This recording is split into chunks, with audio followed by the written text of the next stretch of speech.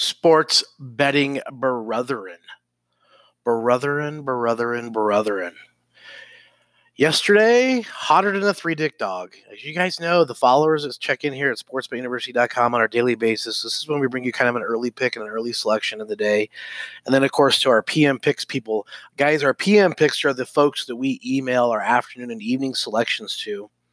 That as we've had more time to do, our early pick is typically a game that we see some line movement and some things that we want to jump on early and get on it. And that's the way you do it. There's some selections you want to get on and avoid the loss of value in line movement or whatever the case. And there's some selections you kind of have to wait and let it marinate, let the lineups and the rosters and money movement and odds and just other things you're looking at take place before you can release a selection. And today's a wacky, fucked up card for a Friday. And I'll be right. I have, and honestly, we'll get there in a minute as far as the pick. But I wanted to talk about some of the heuristics and some of the tools used. And last night during the games, I spent a lot of time researching and looking at different angles and different things. And I found some stuff that I thought was pretty fucking cool. I thought it was kind of interesting. So I wanted to share that with the group. And I've told you guys, I use teamrankings.com. I use about 5 websites. And again, I'm going to put the calling card out there. If anybody out there that I'm going to say, I mean this in all respective, all professional way, any computer nerd out there that can help me, I have some things I want to do to help create and do a better job of creating some models to help expedite the research. And I have the data points, I have the websites, I have the information, and I fly through it very, very quickly because I do it a million fucking times. But I know that I can even make it better by being more efficient as far as more information, more data, and less time if I had some means to figure some out. So if any of you guys are computer nerds that can help me figure that out, as far as, kind of spidering out and getting information, bringing it back and compiling it into a report, that would be hugely helpful for me.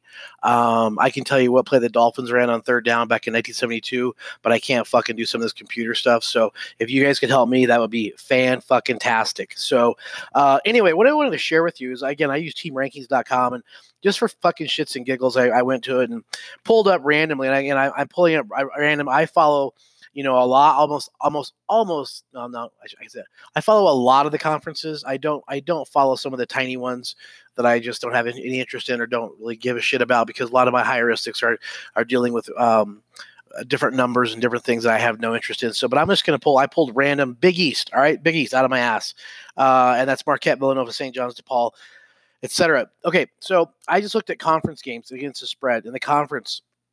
Marquette's number 1 is 7-3, cover the spread 70% of the time. Villanova 7-3, 70% against the spread, and in third place St. John's. Now St. John's, you always have a dark horse. You always have a team that kind of outperforms what they thought they were going to do, what everyone thought they were going to do, and that's St. John's today, and also Marquette, quite honestly.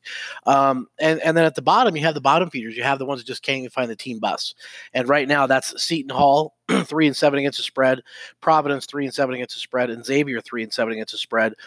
So again, if you randomly or blindly bet in that conference game, those conference games, and blindly just bet Marquette and Villanova, you'd hit 70% of your bets. And if you blindly faded Xavier, Providence, and Seton Hall, you'd hit 70% of your bets. Now you'd have some regression here, but I always continue to promote playing from the tips. And that's what that means. Playing from the tips means you ride the hot, you fade the cold.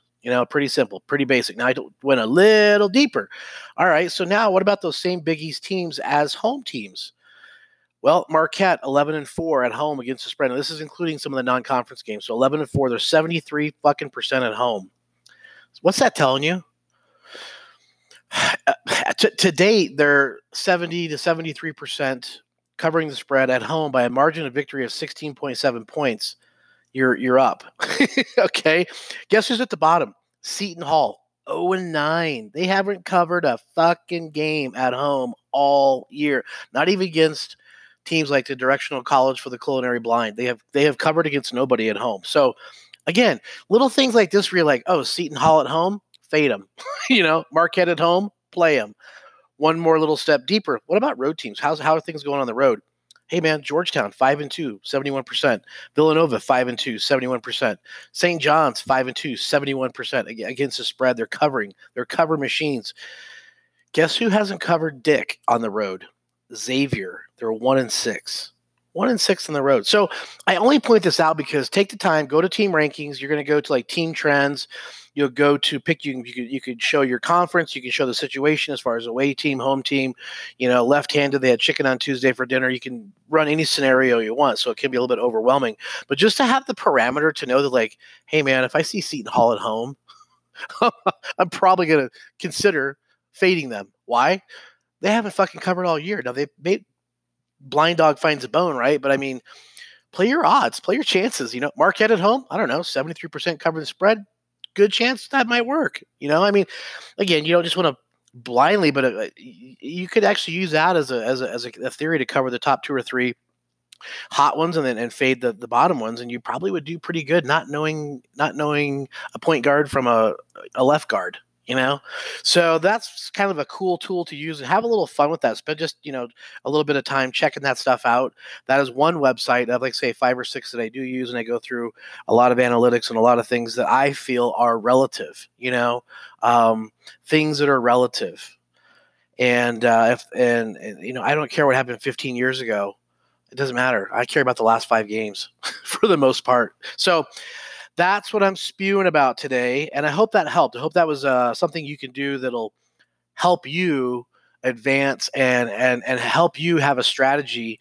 And that's what I'm working on as well. A little quick announcement. I am working on and have been working on for quite some time, putting out a Major League Baseball capping course. It's just, I'm gonna provide it complimentary. It's gonna be, most people would be probably paying easily $100 to $150 for the course just because of the time and the energy and everything that goes into producing this fucking thing.